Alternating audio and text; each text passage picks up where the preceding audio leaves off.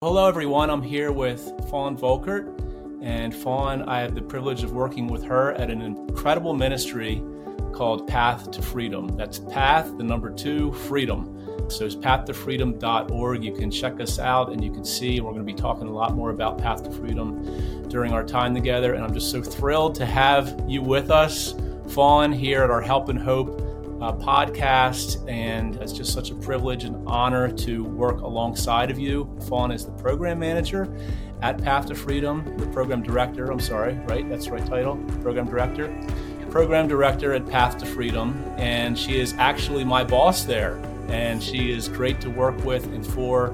It's been one of the great privileges of my career, actually, to work alongside someone like Fawn and to learn so much from her. And she has quite a story to tell.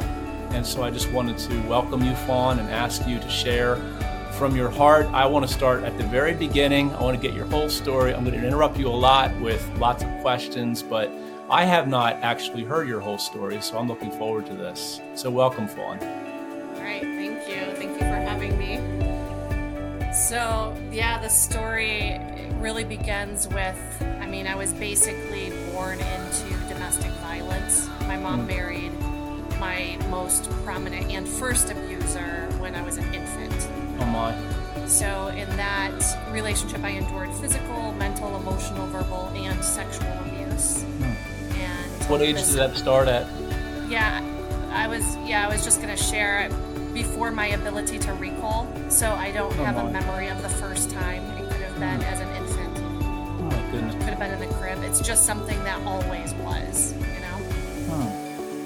And the sexual abuse was mostly, he was the contributor of that, but also his family members. So it was extensive. The physical violence was extensive.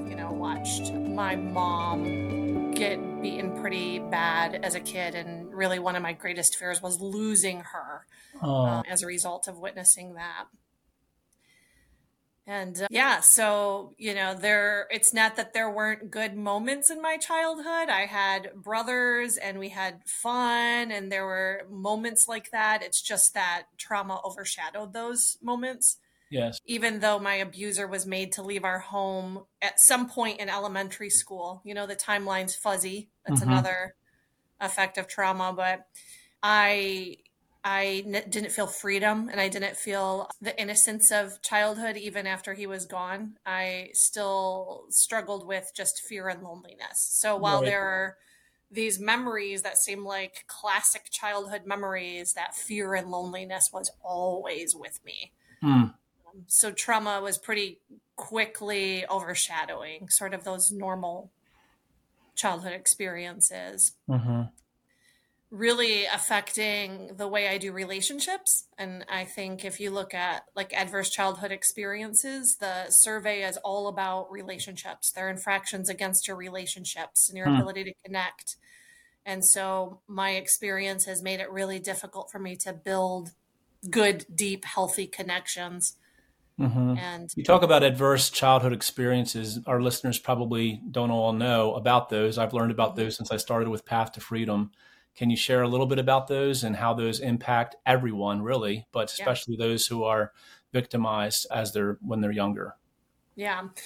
You can look this up too. It's often called ACEs, and it's adverse childhood experiences. And it's a survey, really. It's a survey with a pretty small amount of questions. I want to say 10 to a dozen questions about experiences you may have had in your childhood that would increase your vulnerability to, not thrive, basically.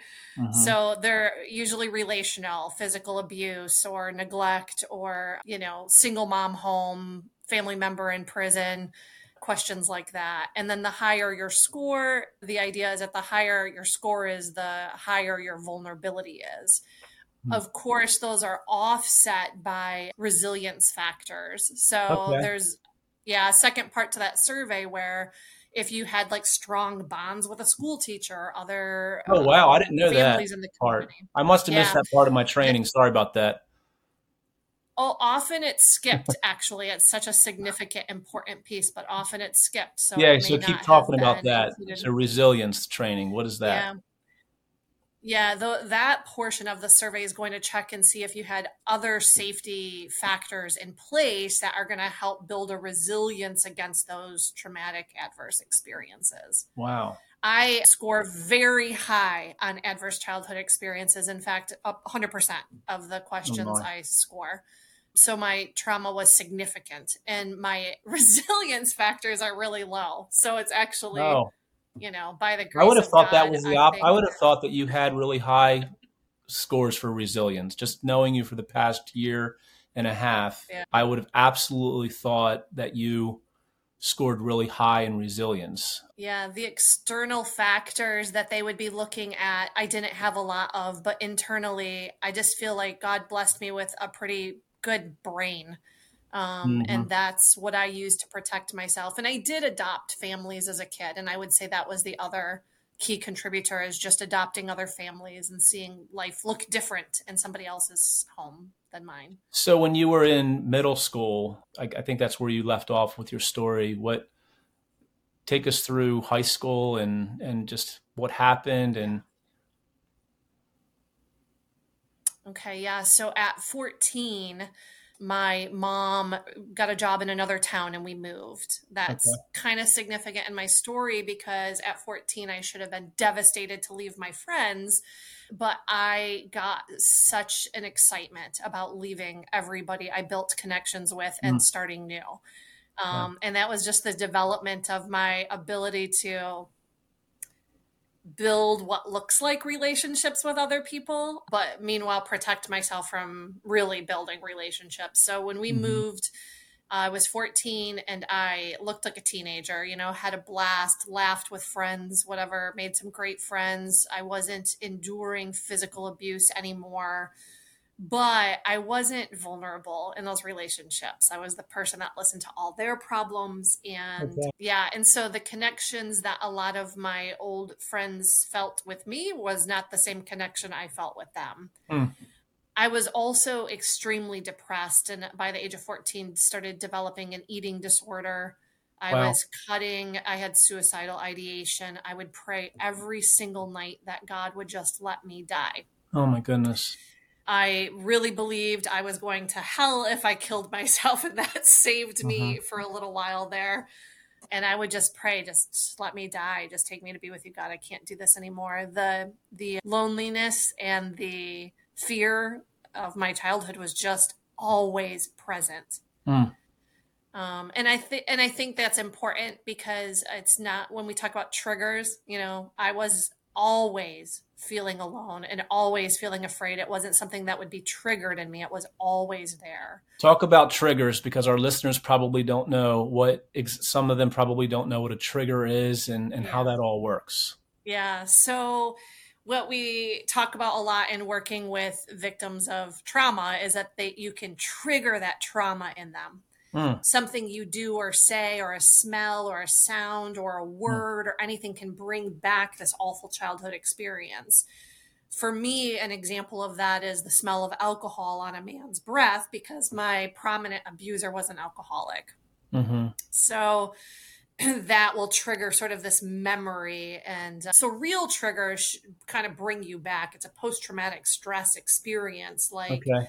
like we see in war victims, Right. but that term does get used pretty loosely, and it triggers an emotion or triggers the trauma, which is what I want to clarify, because that trauma, the effect of the trauma is always there. That Right. feeling of fear and isolation is always there. Yeah. What I would say happens sometimes is there's external triggers.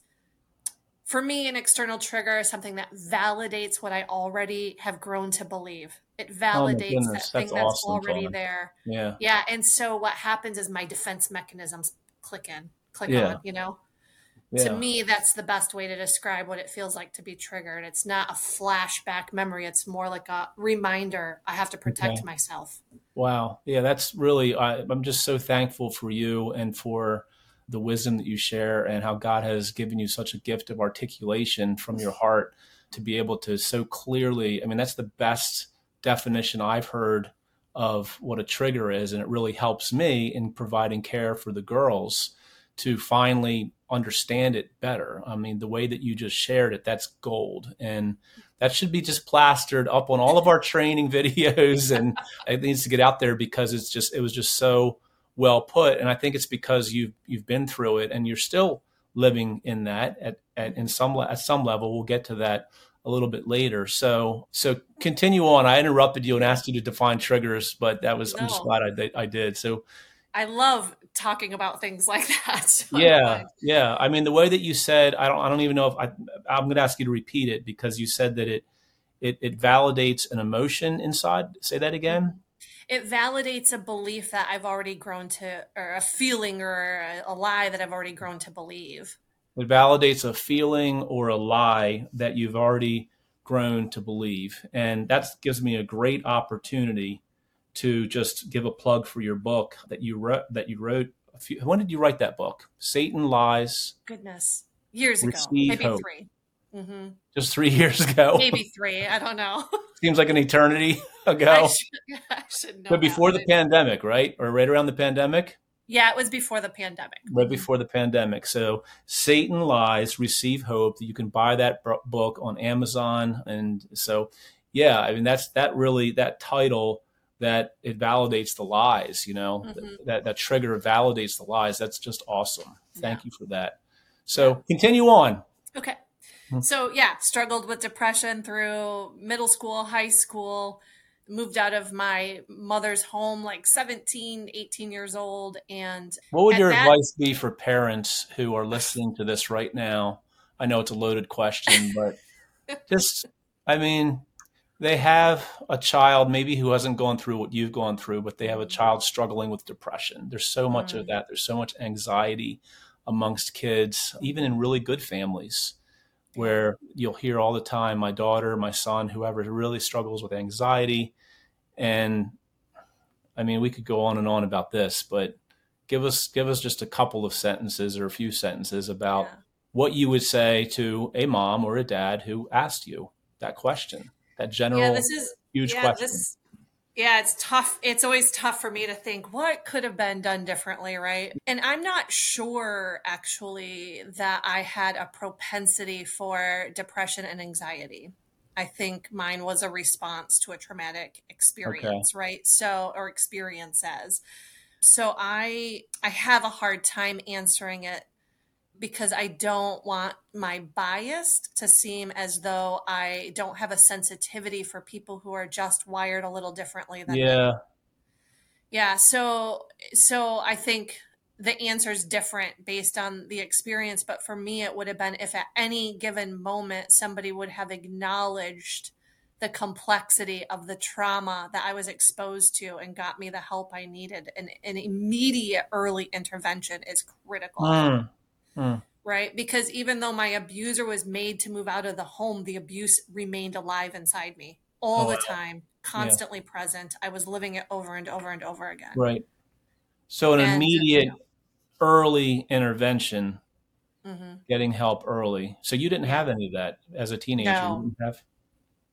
I don't know if it even existed. And I do recall, it was a different time and my mom has passed and my mom is a brilliant woman and she had a history of abuse, right? I mean, it's just generational. So I never want to say anything that dishonors her, but I did tell her, I think I need therapy. And this was before we moved, before I was 14, that moment where I decided I'd figure it out on my own. And she said, you just need friends. Right. It was a different time, right? We just didn't do that. So, and I don't know if it would have helped by the time I did try therapy. I didn't trust therapists. I just was waiting to invalidate them. And I could do that within one visit usually. So. Right. Of course. And so you didn't go from, like I said at the beginning, I don't know your story. So you weren't in foster care during your teenage years? Wow. No, there was some discussion about that. I had, and again, times were just so different then, right? Yes. So I had 2 little brothers. They were the children of my abuser. I had an older brother who had a different father. And so we would have all been separated. And back then, the favor was in the mom keeping all the kids together. I don't disagree with that. Working with kids who have endured the foster care system, I'm actually grateful despite our lack of resources, that I got to stay with my brothers. Mm-hmm. How many brothers do you have? I have 4. No, I have 3. Sorry, I have 3 brothers I grew up with. I have a stepbrother that I saw every other weekend. I wrote this down. I thought this was really cool. You write the best things on Facebook, by the way. So listen to what Fawn wrote the other day, which I thought was really cool about her brothers. And I want to ask you about this. Mm-hmm. She said this: I was the only girl in my childhood home with 3 brothers, and I really don't think enough is said about that dynamic. Every one of my brothers has at some point felt comfortable enough to make me feel beautiful. And then she wrote, I only wanted them to think that I was cool. The baby, which he hates me saying, went as far as sending me a screenshot of our FaceTime while we were talking so I could see for myself how beautiful I am. He has grown into such a wise man, still protective of his only sister. I left our conversation with great admiration in the sense that I'm the baby now. He vehemently protested the lies. There it is again, that theme, the lies my mind has been allowed by me to believe. I'm the luckiest older baby sister ever. And, many times when you come from a house of trauma, that background, many times the brothers or sisters or siblings are unhelpful. But here, it sounds like that was different for you. Yeah, we were the reason each other survived. And I was the second of my mother's children. I had 2 younger brothers and an older brother, but even my older brother has said things like, you were always my bigger sister. I filled a maternal role in their life. Yeah. So as kids, they would make me Mother's Day cards. And, my mom was a single hardworking mom when our abuser left. So I really stepped into that role for them. And since then, they have really stepped into manly roles in my life and really love me and care about me. And they're tell you you're pretty. The way I feel. Yeah, tell you you're pretty and beautiful on FaceTime. On FaceTime of all places where we usually don't look that great. Yeah. And I do feel like, they were normal boys when we were kids. I mean, we got, we kicked each other, pushed each other, competed. I always competed with my brothers. Best Matchbox. Not you. You don't compete with anyone, Fawn. That's another one of my resilience factors. So would you say that a resilience factor would be your brothers? Absolutely. Yeah. Okay. Yeah. They were my will to survive, and really interestingly enough, and if you don't mind me kind of getting back to this timeline, yes, my brothers are what kept me in the town I lived in as long as I did, because I wanted to be there to protect them. But I think when I moved out of the house at like 17, 18, that's when things started getting shaky, because I went to a party. I was drugged and raped by peers from high school. So it kind of relaunched that bad belief system. And even my brothers weren't strong enough will for me to survive at that point. I did try to take my life. I ended up in a hospital for a suicide attempt at that time. Oh my. And then, how old were you again? 18, about 18 years old. Okay. Yeah. And something characteristic of me, speaking of resilience, is, I was in the hospital overnight. The next day they talked about admitting me into psychiatric portion of the hospital. And I said, I have to get to work. I can't there. And they did let me go. I refused to stay. And I went to work and I went on business as usual. So, wow. Yeah. And then at about 19 years old, I just realized I just can't do it anymore. I finally gave in and I ran away from that hometown again, left people, broke bonds and connections. And I became a homeless substance abuser and hitchhiked across the United States. So, okay. Lived Was that the first time you took drugs, or had you taken drugs before? Yeah, I was lightly. Let's hear the secrets. Yeah, this is the part not everybody gets to know. I was lightly introduced to drugs in high school. I started smoking cigarettes in elementary school. I started, experimenting with marijuana and drinking a lot by high school. Yeah, so after that, after I left high school, that's when you name it, I tried it. Do you find yourself, if you don't mind me asking, some people say that they know that they're an addict right the first time they taste alcohol. It's just amazing to me. There's people who say that the first time I tasted alcohol, I knew I was addicted. And it was in their blood or it was in their whatever it was. And other people, they can drink socially, they can, or even pills. Maybe it's pills or something like that. Was there ever any addiction issues for you, or was it just more along the lines of just rebellion? It is to numb the pain. Yeah, no, it was just, it was rebellion and to numb the pain, I would say. Yeah. I didn't end up having, it looks the same from the outside. Yeah. So people started treating me like an addict. And later in life, I actually would go work for a drug and alcohol recovery program. Right. And I could tell the difference between the women in the program. Like, she really struggles and that one's masking something. So that's true then, what I said, that there's a difference in, is it body chemistry, or is it, what do you think that is? I've always been very interested in that. And what's the difference? There's people that I've talked to who are alcoholics, and they'll tell you they can't ever taste, they can't even smell it, they can't taste it, or they can't just drink one. They've got to drink 10. It's excessive. Yeah, I would say it starts with a chemistry, right? But what we call biopsychosocial impact on a person's life. You can have the chemistry and still never really struggle. Right. But if you have the chemistry plus abuse and, other things, another common feedback you'll get from addicts when they're going into sobriety is that their problem isn't with alcohol or the drugs. Their problem is with their mind, with their wiring. And the drugs and alcohol are actually a self-medication of what they're internally struggling with. Sure.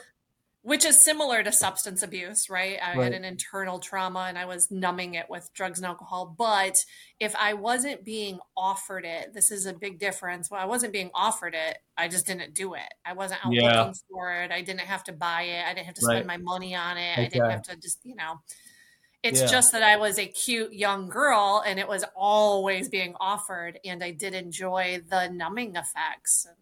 So you ran away after you were raped. And after you tried to commit suicide, and you went on drugs.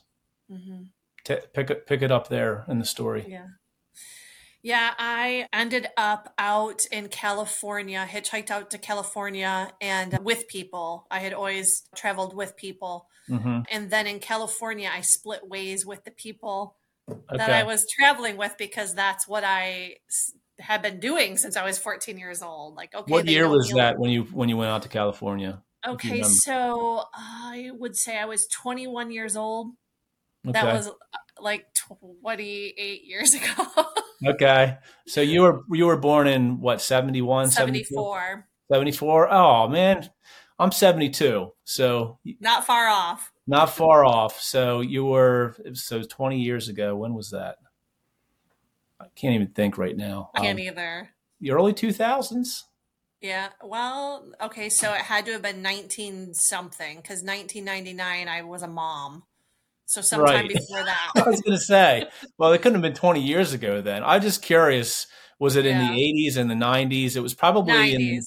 Probably in the early 90s. It was 90s. Yeah, I graduated high school 92. So somewhere between 92 and 99. That's the window here. Okay.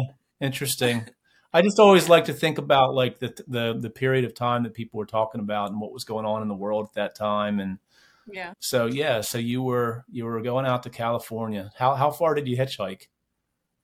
From Michigan to California. Oh my goodness. Wow. Yeah, you weren't by yourself though. You were with friends? I started out with friends, and then in California, Shasta National Forest, as it was, I decided to part from my friends, and I headed out to Beaver Marsh with a bunch of people I didn't know to start over. So Beaver Marsh, Oregon. There used to be a single gas station. It's just a few miles long. It's between a national forest and a reservation. Okay. And I started working I pulled into the gas station with my friends. They had a van. My new friends, they had a van. We were getting gas, and I ended up getting a job, 2 dogs, and a place to live. Oh my goodness.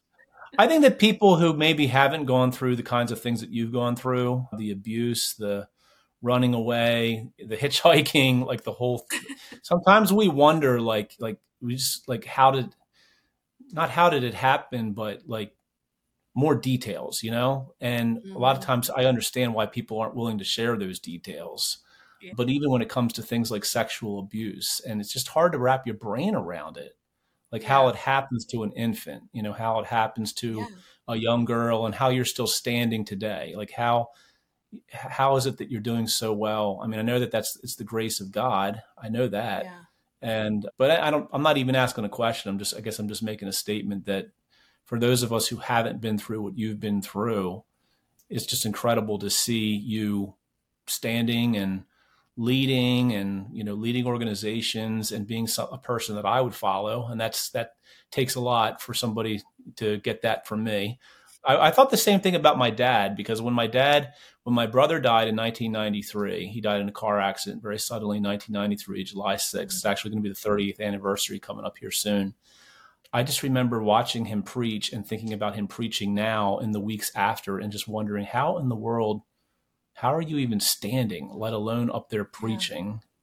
Yeah. And I think the same thing about you, even as an adult, is that, how is it that you're able to be the kind of person you are? Like, if you were to answer that, and I guess I am asking you a question in just a few sentences, Yeah. what would you attribute it to when it comes to your faith? Maybe bring it to your faith. Yeah. Yeah, I would say again, all of this type of trauma and really anything, even what your dad went through, it's all an attack against our human nature to connect with others and to connect with God, and even to connect with ourselves is something he brilliantly created. Right. And so the lies that I lived with kept me from those connections. And actually, Anna, the founder of the organization we work for, Anna Stevenson, Yes. she said once that sexual abuse and specifically human trafficking is Satan's greatest attack against God's children.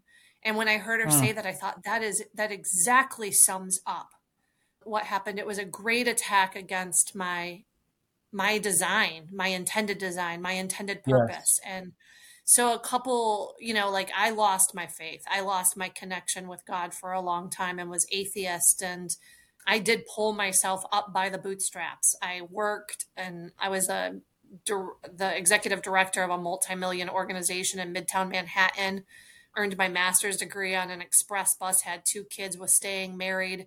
On the outside, I looked just like everybody else, maybe even cooler in some ways. Right. But that feeling of being alone and afraid was still dominating on the inside.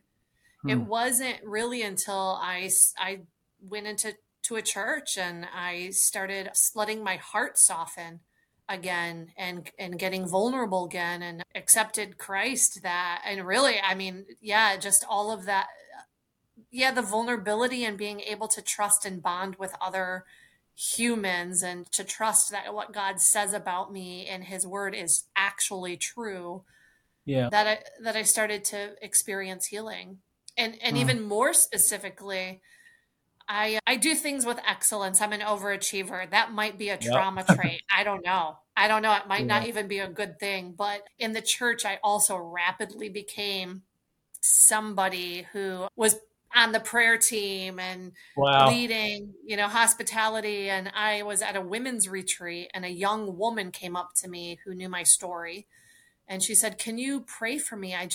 I don't want to live with the effects of childhood sexual abuse for the rest of my life." And when I prayed for her, and this is in my book, there was this profound moment where I thought, I've never prayed for that. One of the lies I was still standing on was that I will never heal from this, that I will always be experiencing this loneliness and the shame and everything that comes with it. Yes. So I really fake prayed for her. I want to be honest about that. We've later talked about that candidly, but in that moment, I thought, that's it. I cannot help other women heal. I cannot be the light in the darkness or the light on the hill if I haven't experienced the healing that God says he has for me, right? So I went on a hot pursuit to figure out what that is, and that's evolved into my ultimate healing, where now I feel like I can serve other women because I can serve from a place of having been healed and set free. Mm, And you're right. There's still some of it there, right? It's like every day I'm sure. learning something new and I'm Sure. still growing and healing, but I'm not coming to other people from a place of disparity. We're Mm-hmm. all going to experience trials, and it's just that God uses what was meant to harm us for good, and when we walk in that justly, Mm-hmm. it's all Him, you know.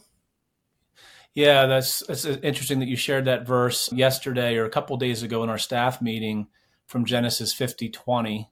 Those things Right. yeah, it's great. It's just an awesome verse, and it's in the context of it is that Joseph has been left by his brothers, sold into a pit or dropped into a pit, left for dead. Years and years pass. He's thrown into prison. He finally rises to the second in command in Egypt, to Pharaoh, and there's a famine, and his brothers come, and I love the way that Joseph kind of toys with them a couple times and Mm-hmm. disguises himself. It's just that sounds like something you would do, Fawn. It sounds like something I would Yeah. do too. Yeah. And finally, I love that it says with tears, that with tears he turns to his brothers and he says, "What you meant for evil, God's turned Mm-hmm. for good, so that many could be saved." And I love that you shared that the other day, because then we were able to share that with the girls who that we're Mm. ministering to at Path to Freedom, and Melanie tied it together with Romans 8:28, that those two verses really from the Old Testament and the New Testament, Genesis 50:20, Romans 8:28, for God works all things together for the good of those who love him and those who are called according to his purpose. And that is Yeah. just seen so brightly in your life. I mean, you are a picture of that for anyone who's watching right now, and you have gone through trauma and you're trying to work through that trauma, or you have a child who's struggling with depression or with suicidal thoughts or actually attempting it. There's just so much of that out there. You're looking right now at a picture of Romans 8:28, that God is working, and he's continuing to do that. He's continuing to Mm-hmm. work things for your good. And the book that Fawn has written is called Satan Lies, Receive Hope, and you can get that book at Amazon. And so I want to continue with the conversation if you're up for it. You up to I am. continuing? Okay, good. Because I have more questions. So, Okay. all Shoot. right, how did you go from, so you're on the street, you're hitchhiking, and then you go from there, and you said that you became a young professional with two children and successful, but yet you were still an atheist at that point? Yeah. Okay, so how did that all happen? When I was in Beaver Marsh, Oregon, I was sort of groomed by a truck driver out there, and that just Oh was like my. one more moment of trauma on top of trauma, you know. And Okay. he picked me up and was treating me great and whatever, and How old was buying me he? clothes. I mean, I would have to guess at least 10 years older than me, and I was 21 at the time. Okay. Yeah. Okay. I found myself in trouble. We were at a hotel room. I intercepted a When phone you call say from my. groomed, what do you mean by that? Yeah, I was homesick. I wanted to get back home. He met me at the gas station I was working in at Beaver Marsh and kept popping in and being Hmm. kind to me and told me that he had a load to take back to Michigan, knowing where I Okay. wanted to return to, and that he would give me a ride all the way there. Mm. So I jumped in his truck and we slowly crawled across the West Coast. And he was buying me food and taking me on shopping trips and buying me clothes. Right. And he didn't try anything on me, right? Like he was Okay. safe, but he was also giving me drugs. We were in a hotel room one night and he was passed out. I answered the phone when it rang, and whoever the woman was on the other end, maybe an informed bystander, maybe somebody who knows him, said, "You are in danger and you need to get Mm. away from this man. He's not going where he says he's going and you are in danger." Knowing what I know now, that very well could have been somebody getting ready to involve me in trafficking. The behaviors are very similar, and Hmm. he passed out in his truck one night in an alleyway behind some greasy spoon. I jumped out of the truck and jumped behind the dumpster we were parked in front of. I didn't even want to take my chances of him seeing me run. Hid behind that dumpster until he left, stayed there until it got dark and I knew he wasn't coming back, and called my dad for help. So, Oh, yeah, so I think it was just one more sign, right, that God wasn't for right. me, he was against me. I just decided there's no God. There's no God. There's no God. How could he sit by and watch what happened to me as a kid? It doesn't make sense. I couldn't make sense Yeah. of it. And yeah, so it was actually in New York. I already had one kid, was married, getting ready to have a second kid. I was reading Pursuit of Happiness. Mm. Actually, mother of two already. I was sober. My first kid saved my life, I say. I was, had Okay. him, and I decided I don't want to be the kind of parent I was raised by. I want to do better Right. by him, and I did better. Yes. I was reading The Pursuit of Happiness in New York, and I thought, what's the difference between that man and me? And I realized it's because he wasn't just surviving, he was Mm. thriving. There was a huge Wow. difference. Surviving was coming out the other side and just staying alive.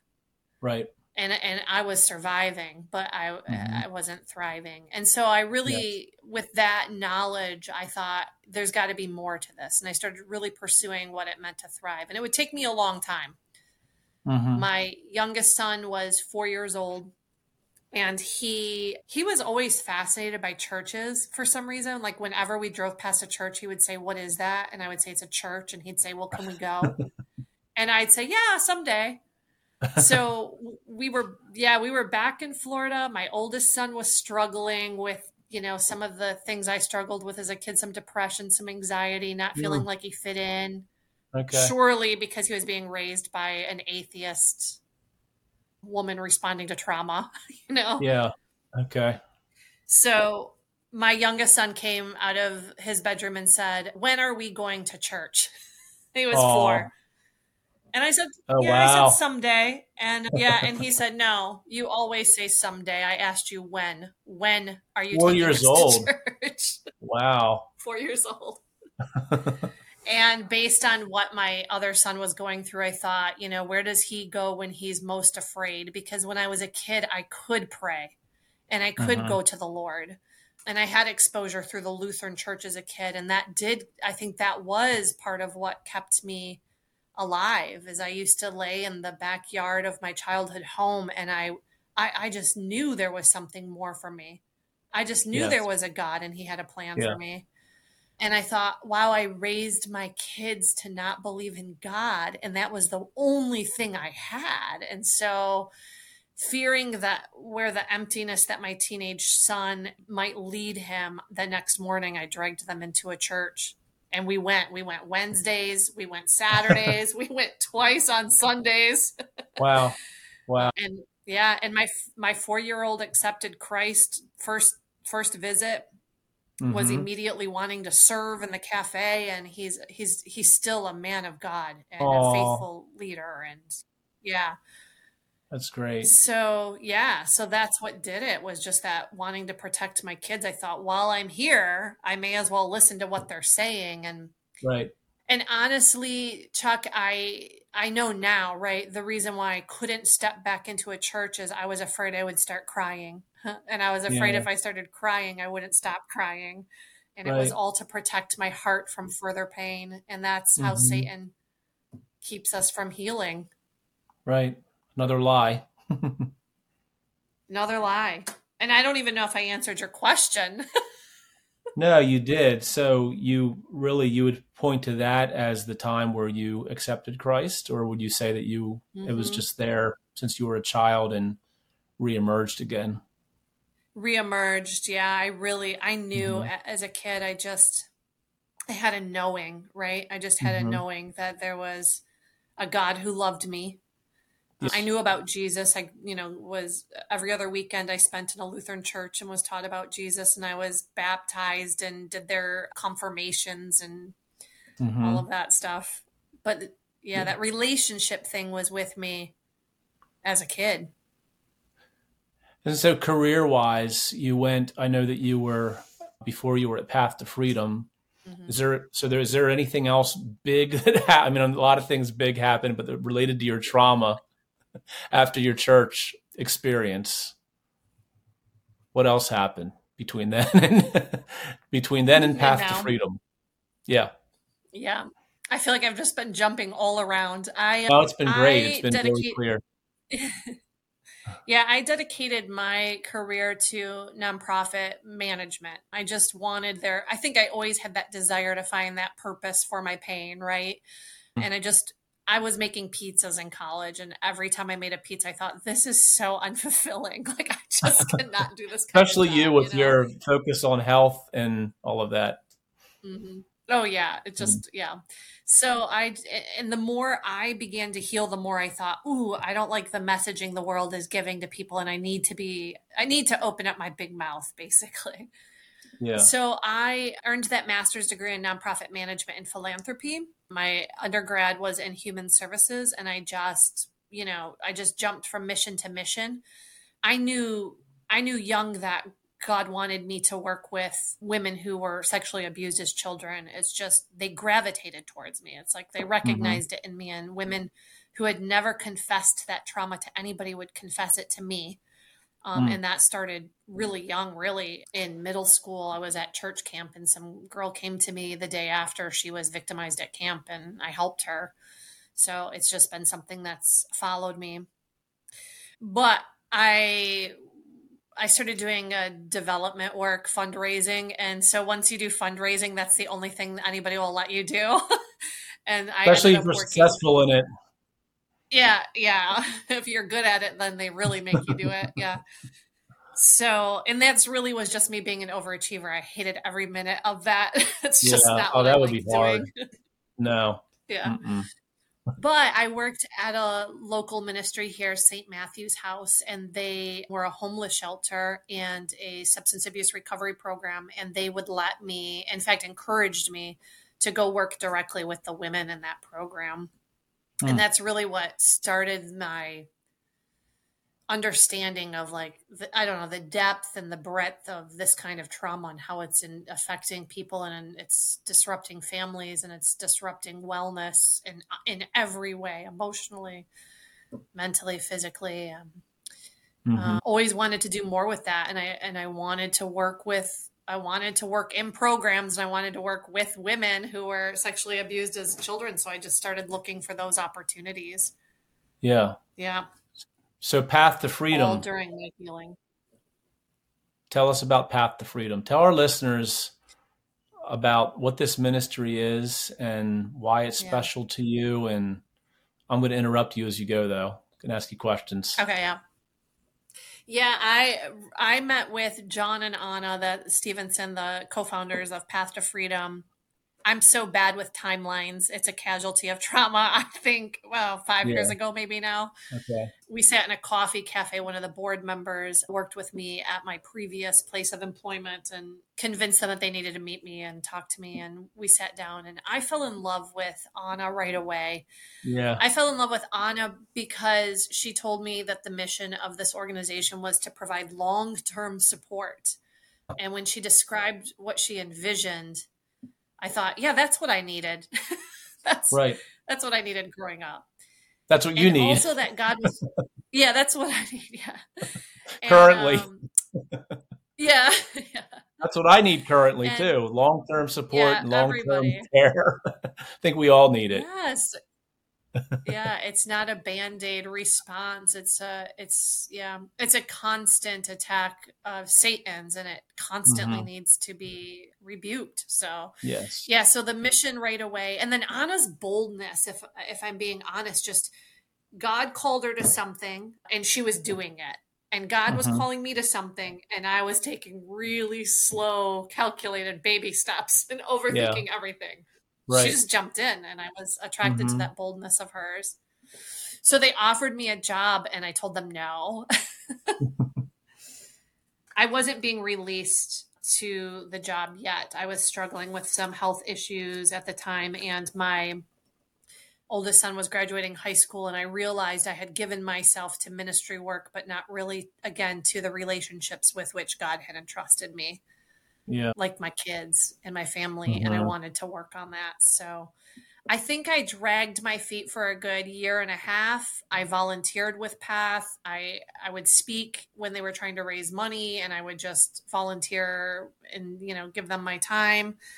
And then I was out for a run one day. I was training for a marathon and out for a run, and my phone rang and I saw that it was Anna, and I kept running, but I felt the Holy Spirit say, imagine what you could bring to this organization as an employee now. Imagine the kind of employee you could be now. I learned to not sacrifice my own wellness and my own family to a mission, but to give out of abundance. And I feel like that's what God had revealed to me, and that I was going to now be able to walk into this calling in his strength, not mine. Yes. Pointing to him, not me. Yeah. So spent that time in the valley and the wilderness and decided to link arms with them. And no looking back. We're providing, as you know, long-term housing to child victims of human trafficking. And these girls have experienced horrific, complex trauma, most of it which rivals anything I've experienced even. And I want them to know that there's hope and healing on the other side of that, and there's purpose, and that they're not just going to survive, that they're going to thrive. So has it been worth it? All of it. Yeah. I don't know what specifically you're asking about, but I would not trade. Has it been worth it to be at Path to Freedom? Has the mission, I know that it has been, obviously, because it's worth it to me, but I'm just thinking from an outsider's perspective, do you see enough change in the girls and enough impact? I think kind of that's the beauty of coming at this where I'm at in life now. I probably would have experienced a lot of despair doing this younger, because I really want hope and healing for these girls so badly. But I also recognize how long it took for me to really identify with it. That theme you pointed out is still a theme I'm working through, right? So I would say it just depends on how you look at it. Numbers alone, it looks like we're missing the mark with some of these girls. They choose their trauma. They choose the lies. They choose the chaos. That feels normal to them. And it feels like we failed. But I know that's not true, because I've gotten to see the other side of it, where even after kids and further struggles, that God wins. And so I think it's worth it. I think it's worth it for even just a moment of them being able to see that we know the Lord and to walk as evidence of his power. Amen. It's awesome. I'm going to close up here in a couple minutes, but you write such great stuff on Facebook that I want to just ask you about a couple of these that are related to everything that you've said so far. Normalized chaos and dysfunction is a significant challenge for survivors of abuse. What do you mean by that? Yeah, I think we are all addicted to the predominant emotion we experienced in our childhood. Wow. And so we continue to draw ourselves close to people who will recreate that experience for us. Wow. Subconsciously, right? I would never have said, oh, I love chaos. But normal stability, consistency is very boring for me still today. I still battle that. To know peace is actually healthy. Yes. And that's something that we definitely, as you know, see in our girls, that they're going to create chaos where there is none, because it's what they know how to navigate. Yeah, that's good. Next one, you deserve to be in environments that bring out the softness in you, not the survival in you. Yeah, same thing, but maybe even a weird, deeper current revelation of mine was that God made man and woman, and there is this feminine nature in women that gets snuffed out when there's sexual abuse. And so I've operated much of my life in a masculine energy, and it's depleting and it's tiring because I'm not designed for it. And so again, back to that I'm addicted to the recreation of that predominant emotion, which continues to push me in that masculine energy. Wow. I want women to know that there's rest and being in environments that are safe enough for your femininity to surface. Awesome. And you That's will awesome. feel it as a woman. You'll feel like, no, this is what I was designed for. I was designed to nurture and care and be passionate and love. Mhm. And relationships and environments that allow you to do that are good. They're not bad. They're Mhm. not scary. They're awesome. It's interesting when I read that when you wrote it, I don't know, I don't remember when it was, maybe a few weeks ago. I thought about myself, and I thought, okay, if I read it again, you deserve to be in environments that bring out the softness in you, not the survival in you. And I thought, okay, in my current role as the house parent at Path to Freedom, is that bringing out the softness in me or the survival in me? And because, as you well Mm. know, I mean, there is a survivalist mentality here at times. And so on the Yes. surface, I thought, all right, there's no way that this role is bringing out softness in me. But then I started to really think about it, and I thought about my interactions with the girls, and even in times that, were really hard. And I thought, well, that was probably some of the softest character traits that have ever flowed from me, was when they needed it the most, when they needed that softness the most, where, we don't yell and scream at them, Yeah. even when it might be quote unquote, it's never deserved. But if somebody would say, well, they deserve that. Well, no, they don't, with what they've been through, especially. And then the survival, not the survival in you. And I love what you've said many times. And I've used that phrase before many times in ministry. You don't want to just survive, you want to thrive. And I see the girls here thriving. The girls are thriving, and like Anna said, providing long-term care for the girls. And we know that we have girls now. We have girls who call us every day, and just who are no longer with us, but they're out there now in the world. And we've only been here a year. I just can't imagine over the course of many years what it's going to be like to have more and more of the residents who leave here and not only survive, but thrive. And then they're calling us, and they're still looking to us and bringing out the softness in us. I was looking at videos the other day of some of the really old, it's only been a year, but some of the older interactions that I had with some of the girls, where, I saved the videos, and one of them was, she really came at me about something. And I thought, like, my response to her was like a brokenhearted, like, response. And it brings out the softness, and I think that's so important, to be in environments that actually bring that out in you, no matter whether it's as a house parent at Path to Freedom or working as a manager at a bank, that those soft qualities about you come out with strength and power. So I just love that. This next one is really Can I good. add something very Oh quickly? yeah, go ahead. Yeah, because you and Melanie both, you're creating an environment where that softness can come out in girls who are constantly in a state of survival. And we say at Path to Freedom that we want to see the lights and life come back on in their eyes. That's the softness. So every girl that you've looked at and you've seen that light and life come back on, even if just for a moment, even if fleeting, that's because you guys are creating an environment in which their softness can come out. And you do that really well. So I didn't want to miss the opportunity to say that.